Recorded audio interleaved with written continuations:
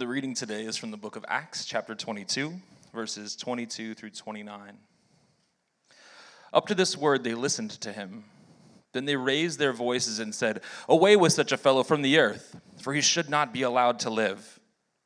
And as they were shouting and throwing off their cloaks and flinging dust in the air, the tribune ordered him to be brought to the barracks, saying that he should not be examined by flogging, to find out why they were shouting against him like this. But when they had stretched him out for the whips, Paul said to the centurion who was standing by, "Is it lawful for you to flog a man who is a Roman citizen and uncondemned?" When the centurion heard this, he went to the tribune and said to him, "What are you about to do? For this man is a Roman citizen." So the tribune came and said to him, "Tell me, are you a Roman citizen?" And he said, "Yes." The tribune answered, "I bought this citizenship for a large sum." Paul said, "But I am a citizen by birth." So those who were about to examine him withdrew from him immediately, and the tribune was also afraid, for he realized that Paul was a Roman citizen and that he had bound him. This is the word of the Lord. Please be seated. Thank you, Ben. So that is in Acts 22. We are continuing our journey through the book of Acts, but we are going to actually start toward the end of Acts chapter 21. So in your Bibles or on your apps, if you would turn there, we're going to go through quite a bit of scripture this morning, give some commentary on that, and then eventually end with some application. But this entire unit is a story recorded by Luke that we need to hear. If you've been with us, you understand that Paul has finished his third missionary journey, and he heads back to Jerusalem, what we might say under a cloud, because he knows, he's been told by the Holy Spirit that trouble awaits him in Jerusalem. The Holy Spirit has also told his friends and other disciples along the way there's going to be trouble for Paul in Jerusalem when he gets there.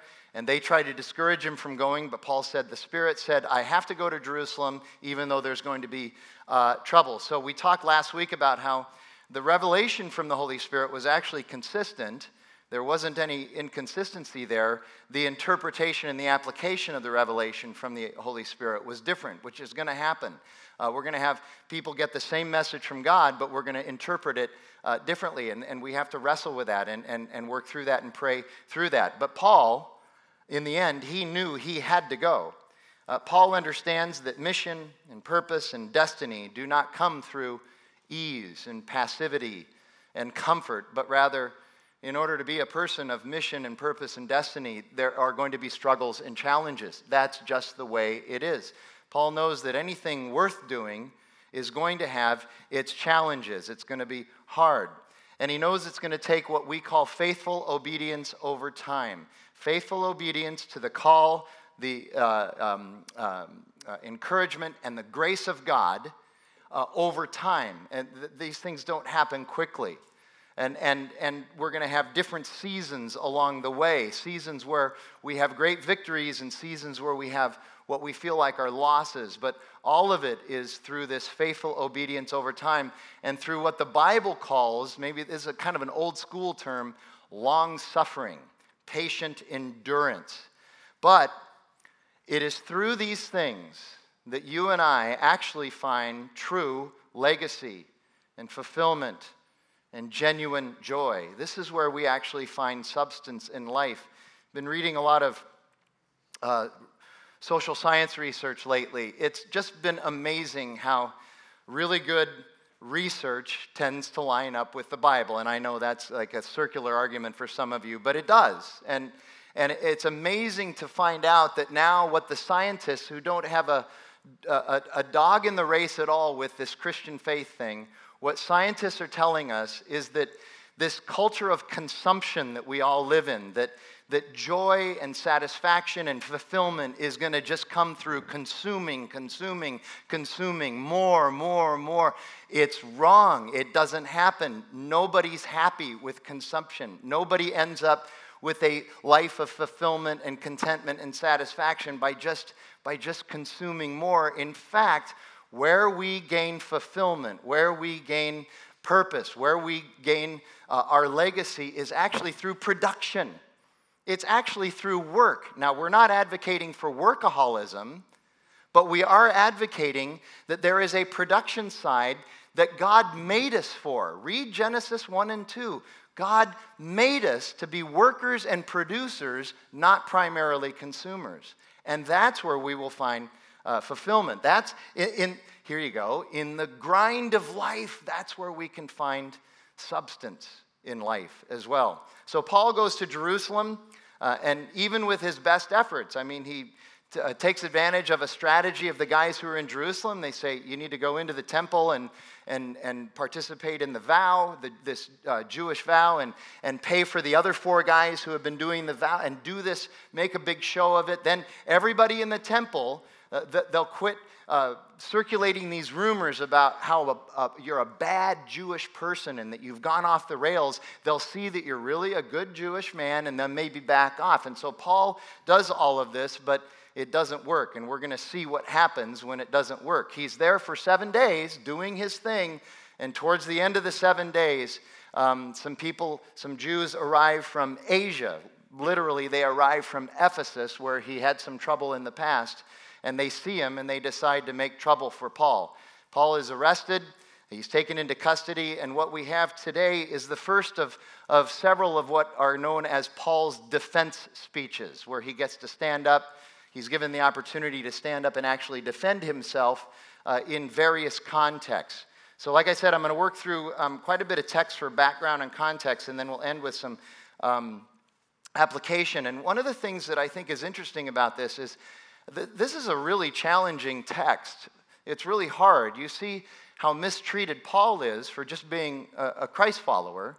And some people might wonder, why would Luke include something like this in the narrative? I mean, he could have, lots of commentators talk about how he could have sort of skated over this, or maybe manipulated the facts and made it seem a little bit more palatable than it is. I mean, this is kind of an unhelpful text on the surface if you're looking to propose the faith to people. Well, this is what you get when you become a Christ follower.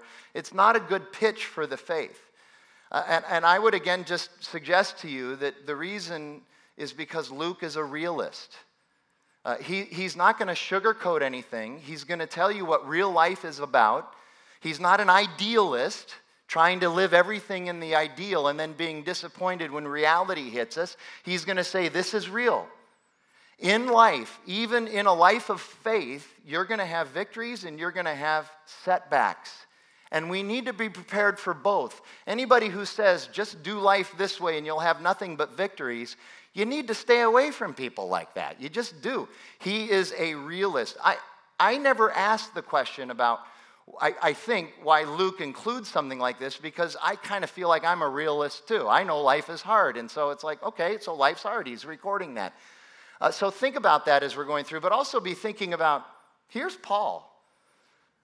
Who has served Paul? Who has served Jesus more than Paul? And look what's happening to him. Some of us have this idea that, hey, I'm really serving Jesus. I'm really serving God. Nothing bad should happen to me. So be thinking about what might be going on in Paul's mind as this happens too. And I'll talk a little bit more about that in a few minutes. Here's the big idea today. What's bad may be good. What's good may be bad. And in the end, circumstances are somewhat irrelevant, because with the faith of God and the filling of the Holy Spirit, we may joyfully endure whatever it is that comes our way. So here we go. Let's kind of blow through this text prior to what Ben read for us today, starting in Acts 21:27. When the 7 days were almost completed, they're in the temple now, doing their thing, the Jews from Asia, seeing Paul in the temple, stirred up the whole crowd and laid hands on him. These Jews from Asia, we find out later, are really from Ephesus. So Asia's an area. Ephesus was the city. They're from Ephesus. And there's one of two reasons that they may have been there. They may have been there because they followed Paul all the way from Ephesus and wanted to make trouble for him. I'm dubious on that explanation. A better explanation, I think, is it's the high holy days in Jerusalem. There are Jews from all over the Mediterranean who have made the journey, the pilgrimage to Jerusalem, and that's why they're there. But they happen to run into Paul in the temple, and they remember that he's supposedly the guy that caused the riot in Ephesus a few years earlier. They see him, they recognize him, and then they trump up a charge against him as well, as we're going to see, which was completely false. And so they stir up trouble for everybody, and they're crying out, "Men of Israel, help.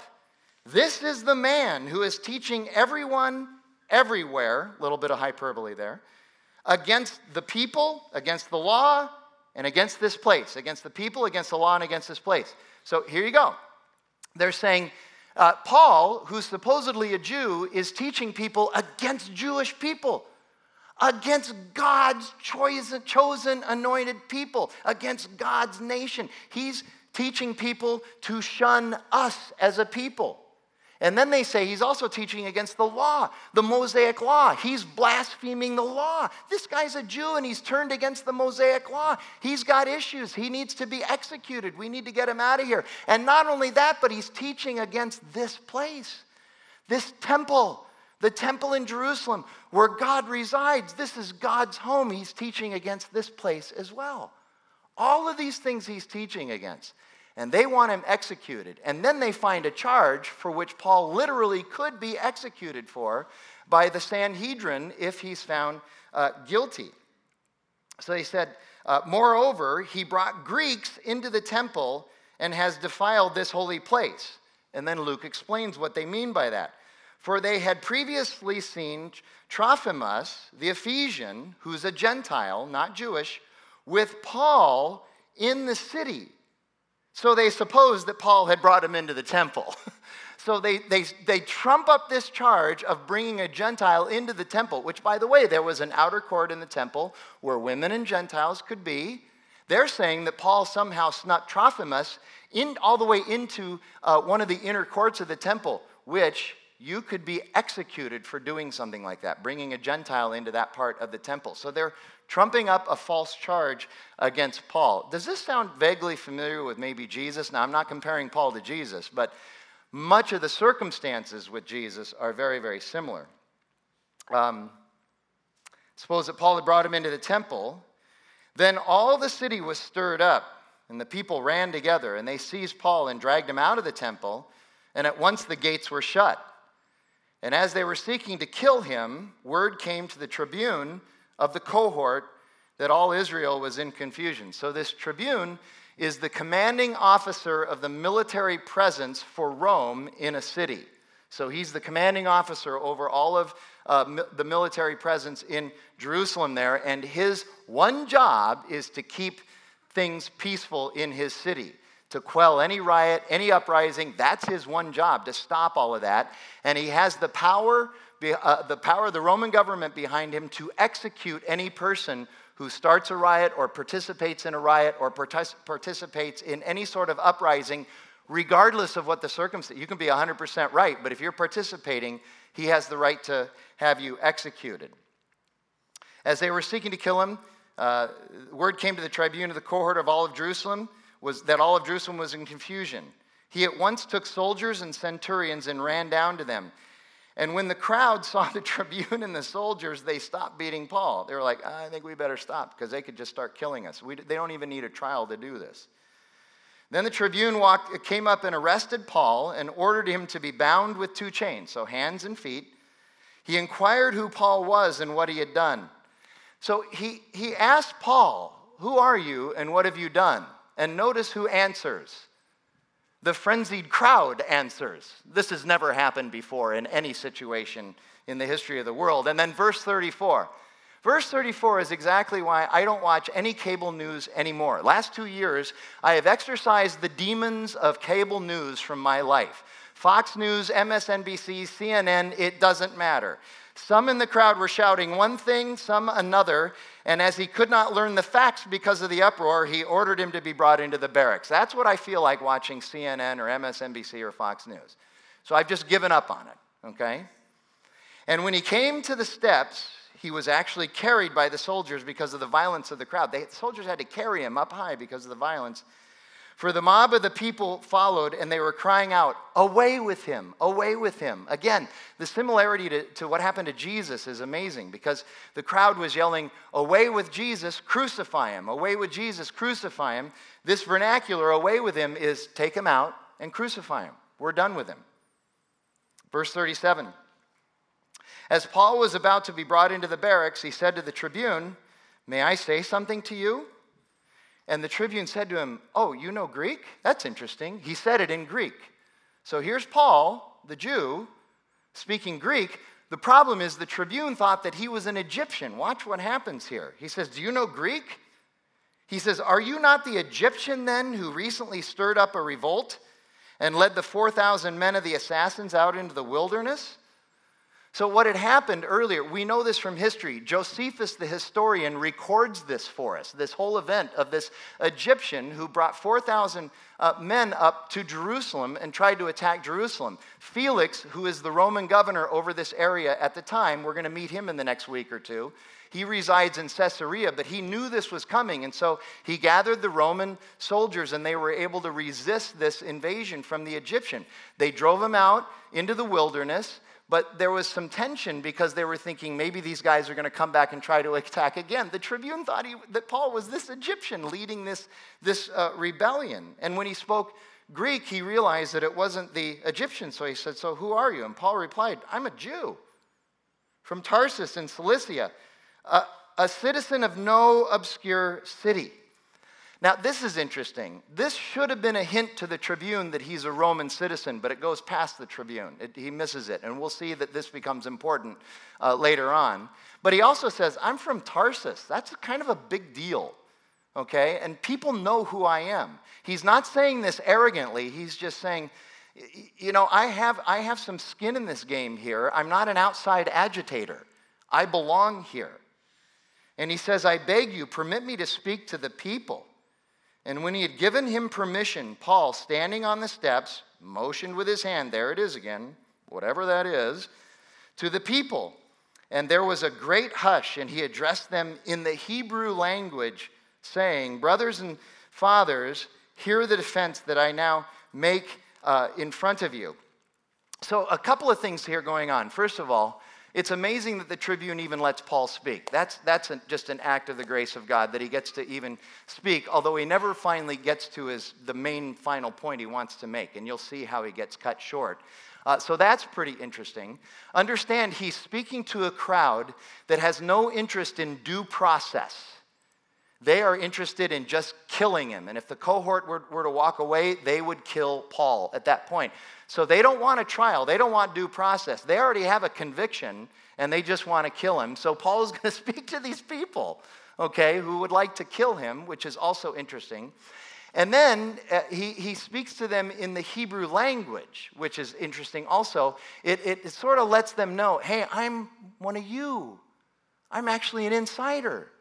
We're kin, we have a connection. And the Hebrew language is actually not Hebrew, because that's not what the Jews were speaking in the first century. They were speaking Aramaic, which is also a Semitic language. It's a sister language to Hebrew, but now he addresses them in Aramaic. Paul is proficient in Hebrew, in Aramaic, and in Greek. Have I mentioned before that Paul's a really, really smart guy?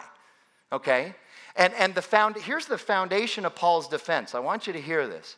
The foundation of Paul's defense is he's going to connect with his crowd and say, I'm a Jew just like you. And let me tell you something. If what has happened to me, meeting Jesus on the road to Damascus and being called into this ministry, if that had happened to you, there isn't a single one of you that wouldn't have done what I've done. You would have been converted too.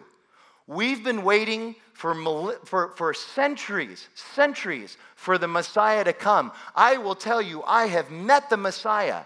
There is no way I could not talk about this. There is no way that I could not minister to people in the name of Jesus Christ. There is no way that you wouldn't have done exactly the same thing. That is the foundation of his defense. He's going to connect with the people, or try to, and say, essentially, implicitly, you would have done exactly the same thing.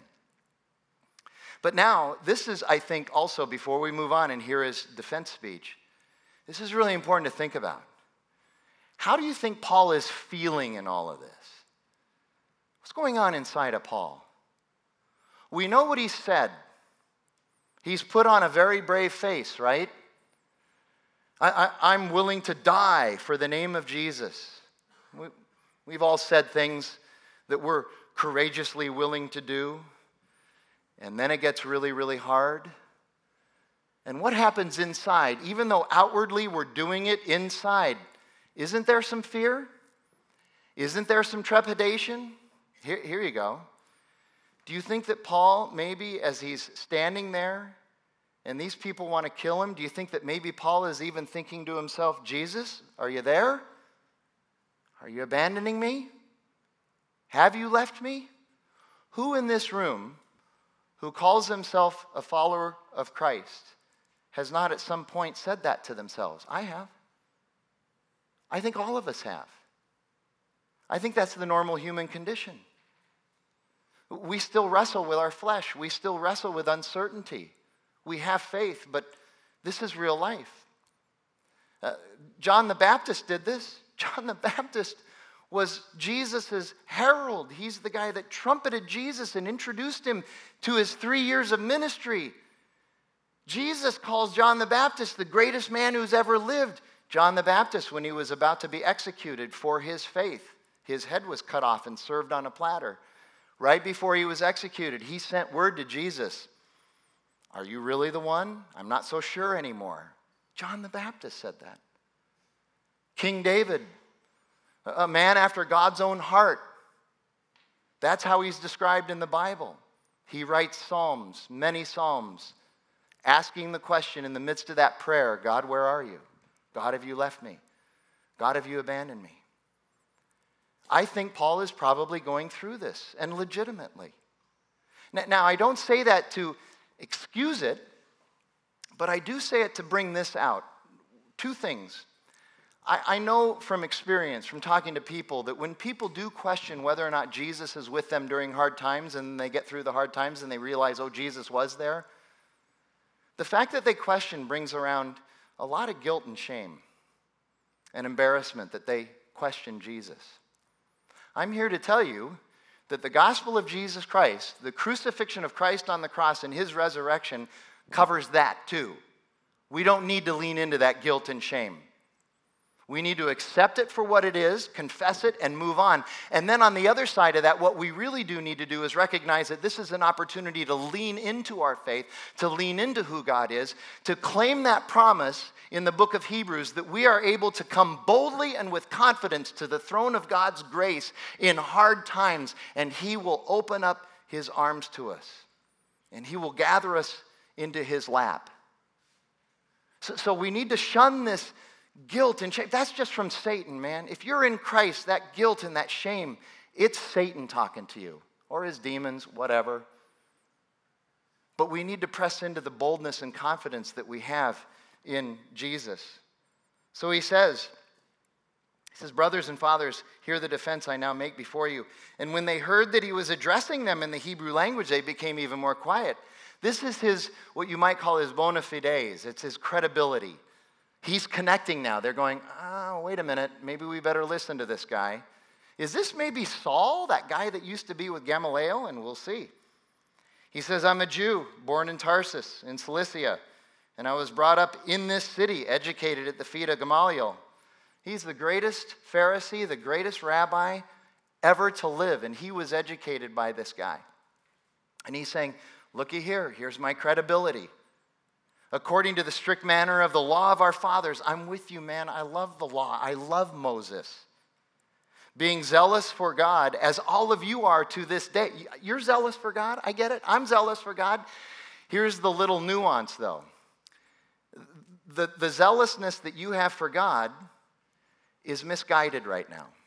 Just like the zealous attributes that I had for God, it was misguided for quite a while as well. And I want to tell you about how to redirect that zealous approach for God into the right place. But we're all zealous for God. I get that. I persecuted. Here's how zealous for God I was. I persecuted this way to the death. I killed Christians. I bound them up and took them into prison. To the death, binding and delivering to prison both men and women. He didn't discriminate. Anybody who followed Christ, he would take into prison and have them executed.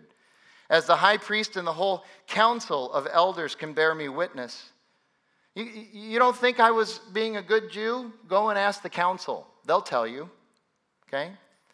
From them I received letters to the brothers, and I journeyed toward Damascus to take those also who were there and bring them in bonds to Jerusalem to be punished. And then he tells his version of the story of his salvation on the road to Damascus. As I was on my way and drew near to Damascus about noon, a great light from heaven suddenly shone around me. And I fell to the ground, and I heard a voice saying to me, Saul, Saul, that's his Hebrew name, why are you persecuting me? We need to understand that when the church is persecuted or when a Christian is persecuted, Jesus takes it personal. You're persecuting Jesus as well, and he sees it that way. So he says, why are you persecuting me? And I answered, who are you, Lord? See, Paul gets knocked off his ride. There's this bright light. He hears this voice. He's not thinking there, oh, this is some street robber going after me. He knows he's talking to the Lord God. That's who he's talking to. So he says, who are you, Lord? And he said to me, I am Jesus of Nazareth, again, whom you are persecuting. Now those who were with me saw the light, but did not understand the voice of the one who was speaking to me. We know that from Acts chapter 9. We've seen this story. And I said, what shall I do, Lord? And the Lord said to me, rise and go into Damascus, and there you will be told all that is appointed for you to do. And since I could not see because of the brightness of the light, we remember from Acts chapter 9 that Paul was blinded. I was led by the hand by those who were with me, and we came into Damascus. And then the next few verses, Paul actually gives us a few details that we didn't get in Acts chapter 9. There's some additional detail that we get. And this one Ananias, a devout man according to the law, well spoken of by all the Jews who lived there. So Paul gives us a little bit different picture of Ananias. Ananias is a follower of Christ, but Paul is accentuating his Jewish ethnicity to further connect him to his audience there. This is very strategic by Paul. And he said that Ananias came to me and standing by me said to me, Brother Saul, receive your sight. And at that very hour I received my sight and I saw him. In Acts chapter 9 it was described as scales fell off of Paul's eyes and he was able to see. And Ananias said to him, the God of our fathers appointed you to know his will, to know God's will. You were appointed to know what God's will is.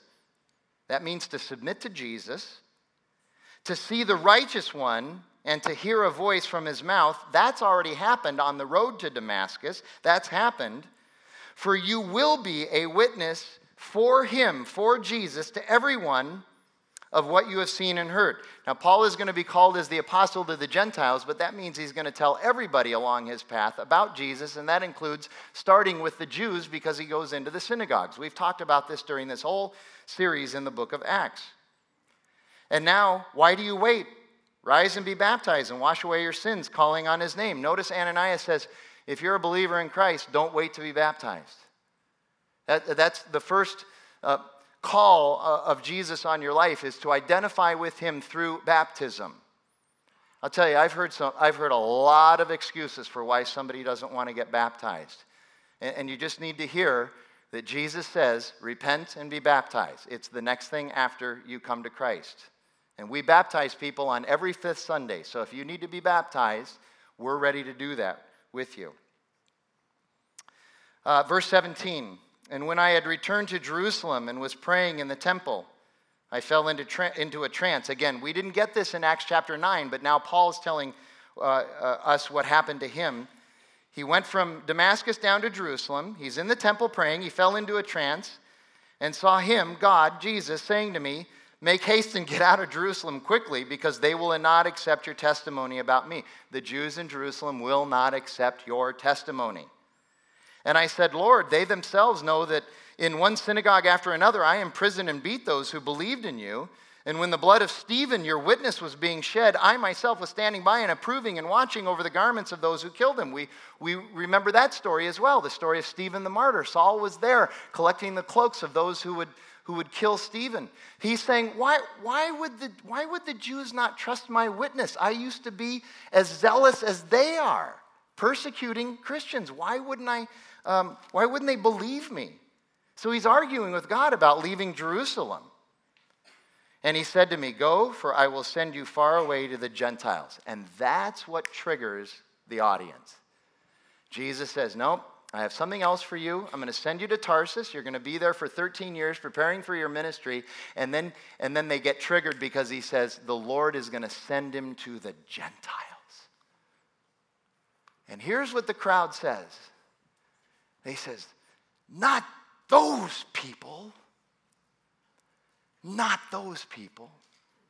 Now, isn't this ironic? The Jews are called as God's people to do what?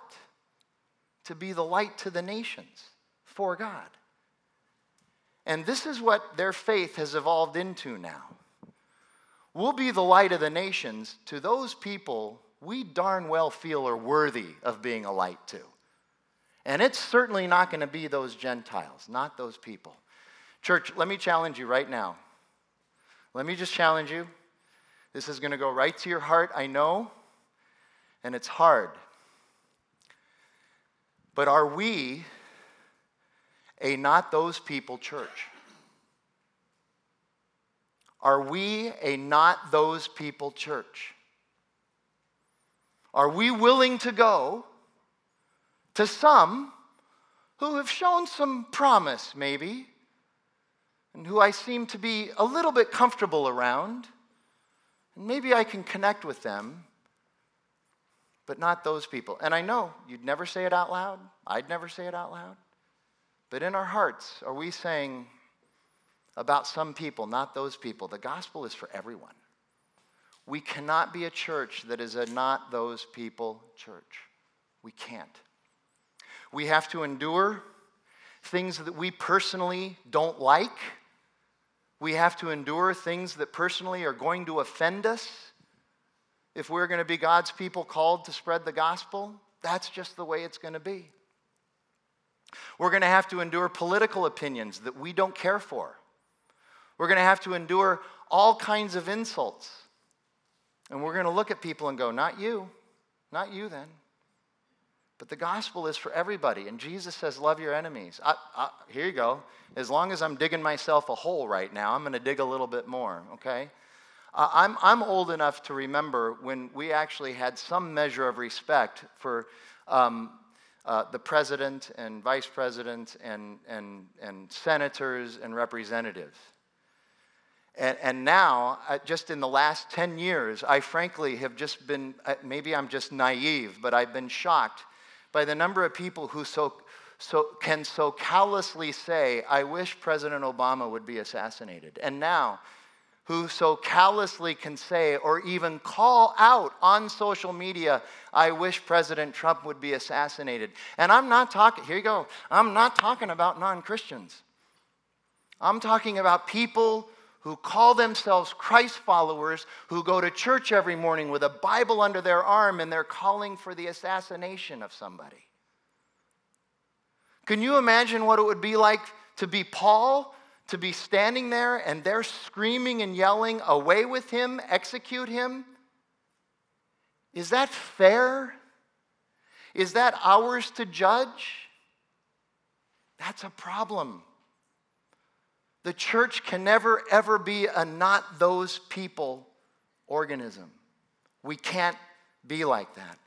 So important. Well, here's what happens in verses 22 through 29.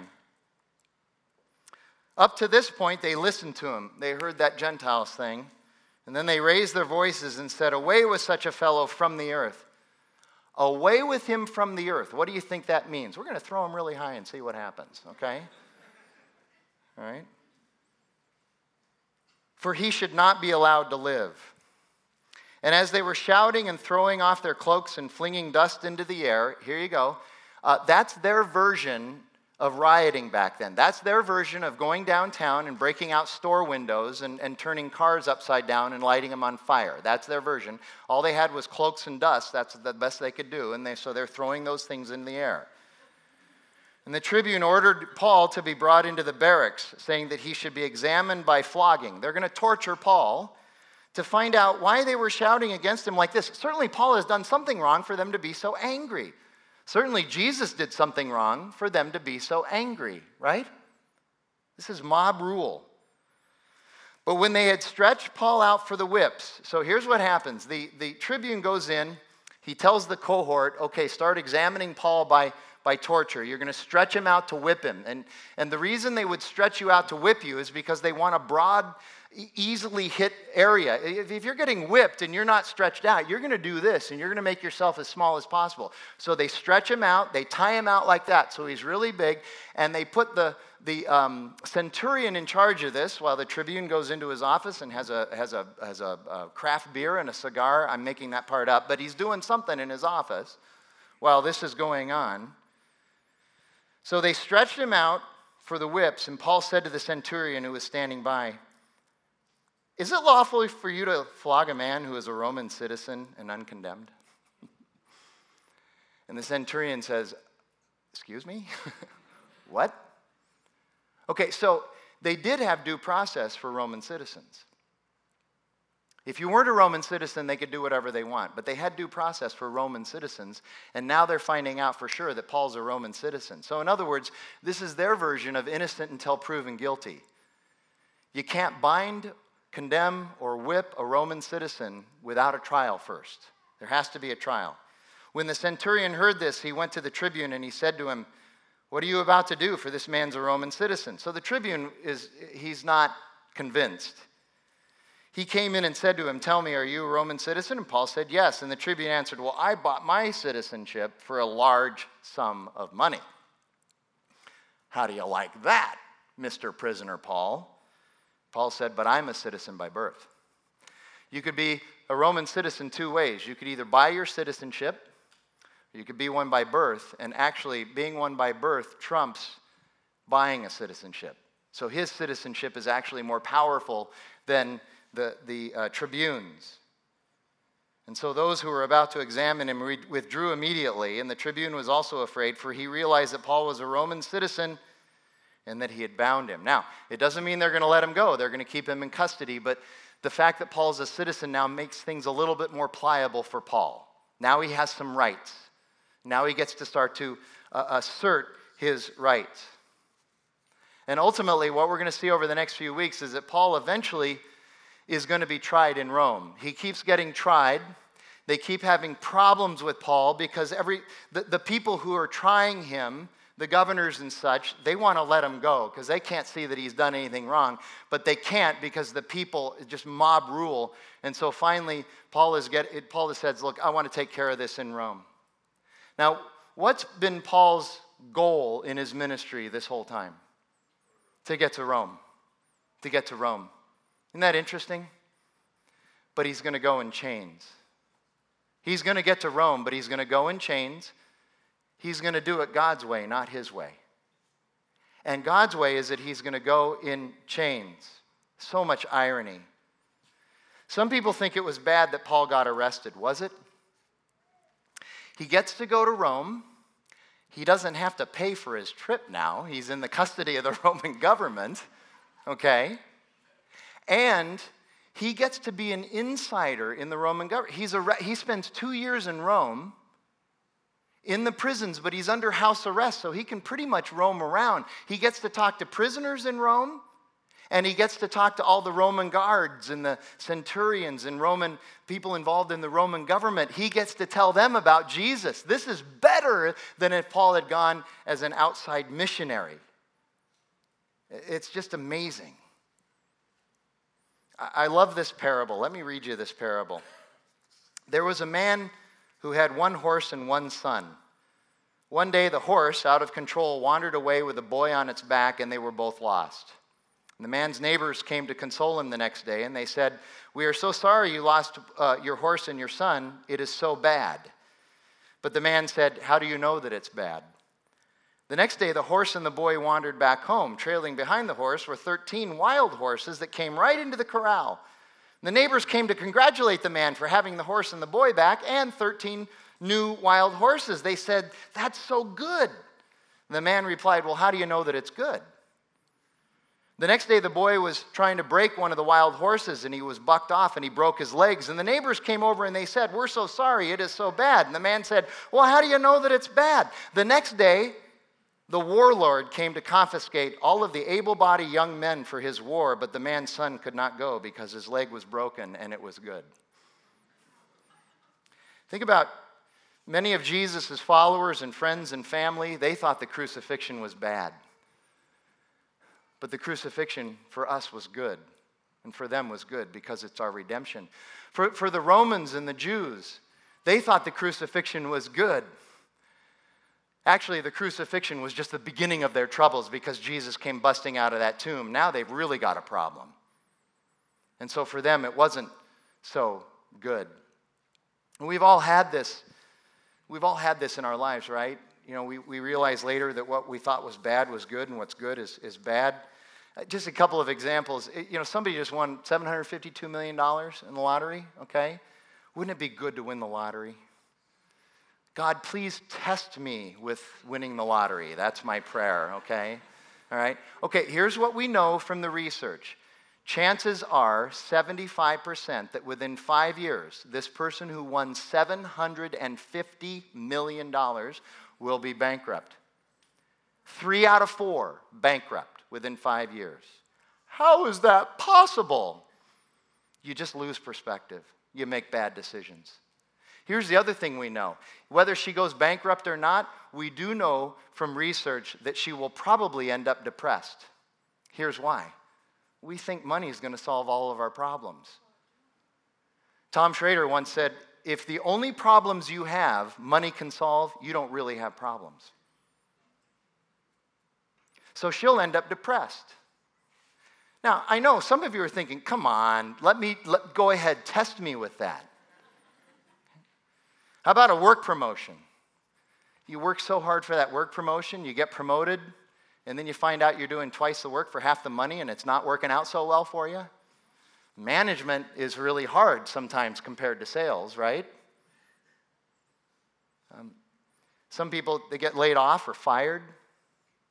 They're devastated. And then 6 months later, they're like, I got the best job I've ever had in my life, and I never would have been looking for this job if I hadn't been fired. I have a friend. I lived in Chicago for 5 years in the early 80s, and we worked downtown and lived a little bit away from downtown, so we'd take the train in every morning and the train home at night. We worked for the same company, and we kind of always got a kind of a late train, like around 7, so they weren't running as often then, but there was this one train that we'd always try to get. And he missed the train one day, and sorry, I'm not a very good friend. I wasn't waiting around for him, because the next one was an hour later. And so I didn't wait around for him, went home. The next morning, we got to the train station. I said, missed the train? And he says, yeah. He said, I was like 30 seconds late. I just missed it. I was so angry. He said, I had to wait a whole hour for the next train. So he said, but I got on the next train. Weirdest thing happened. I'm sitting there, and this woman comes over and sits next to me, and she's incredible. And we start talking. Next thing you know, I've got her phone number. We're having a drink together Saturday night. A year later, they were married. I know this isn't the crucifixion, but love connection. I was running with a group of guys yesterday morning. We were on kind of a long run, and it was so hot and humid, and it was getting really tough. And at one point, one of the guys said, here's what I heard. You got to embrace the suck. Let's embrace the suck. Certainly not the crucifixion, but after God saved me, I always thought that I was going to end up being a college teacher. I left the marketplace and business and went back to school. That was my track. I was going to become a college professor. It was a clear desire of my heart. It's what I thought God was calling me to. It's what Jackie and I were pointing to. I was headed for an Old Testament, a PhD in Old Testament theology. We were going to move to be able to do that. And then lots of stories, but the Holy Spirit impressed upon me to apply at Arizona State University. That had to be the Holy Spirit. Apply to Arizona State University to work on a master's in human communication theory. And I did, and I got in, and I got that master's. I was going to teach at a Bible college or seminary, and then God started calling me into pastoral ministry. And I resisted that. I'm going to be a teacher. I'm going to be a professor. I resisted pastoral ministry. He kept calling, and I didn't want to do it. And finally, kind of under protest, I decided, all right, and some of you know the story. I made a deal with God. I said, all right, I'll tell you what. There's a church, there's my church before I came here, up on Greenway and 42nd. I said, I will lead this church, God, But you have to make me a promise. I never have to do prison ministry, and if you could just kind of keep the hospital visits at a minimum, everything will be just fine. It's amazing how that has worked out. Most of you know that one of the greatest passions I have is for the prisoner now. God just changed my heart.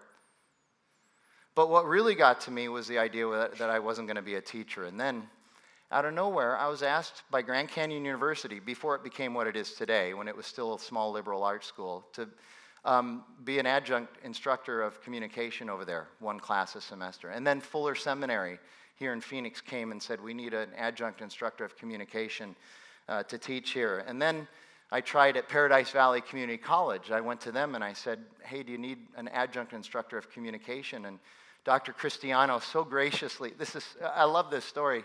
She said, we have one class.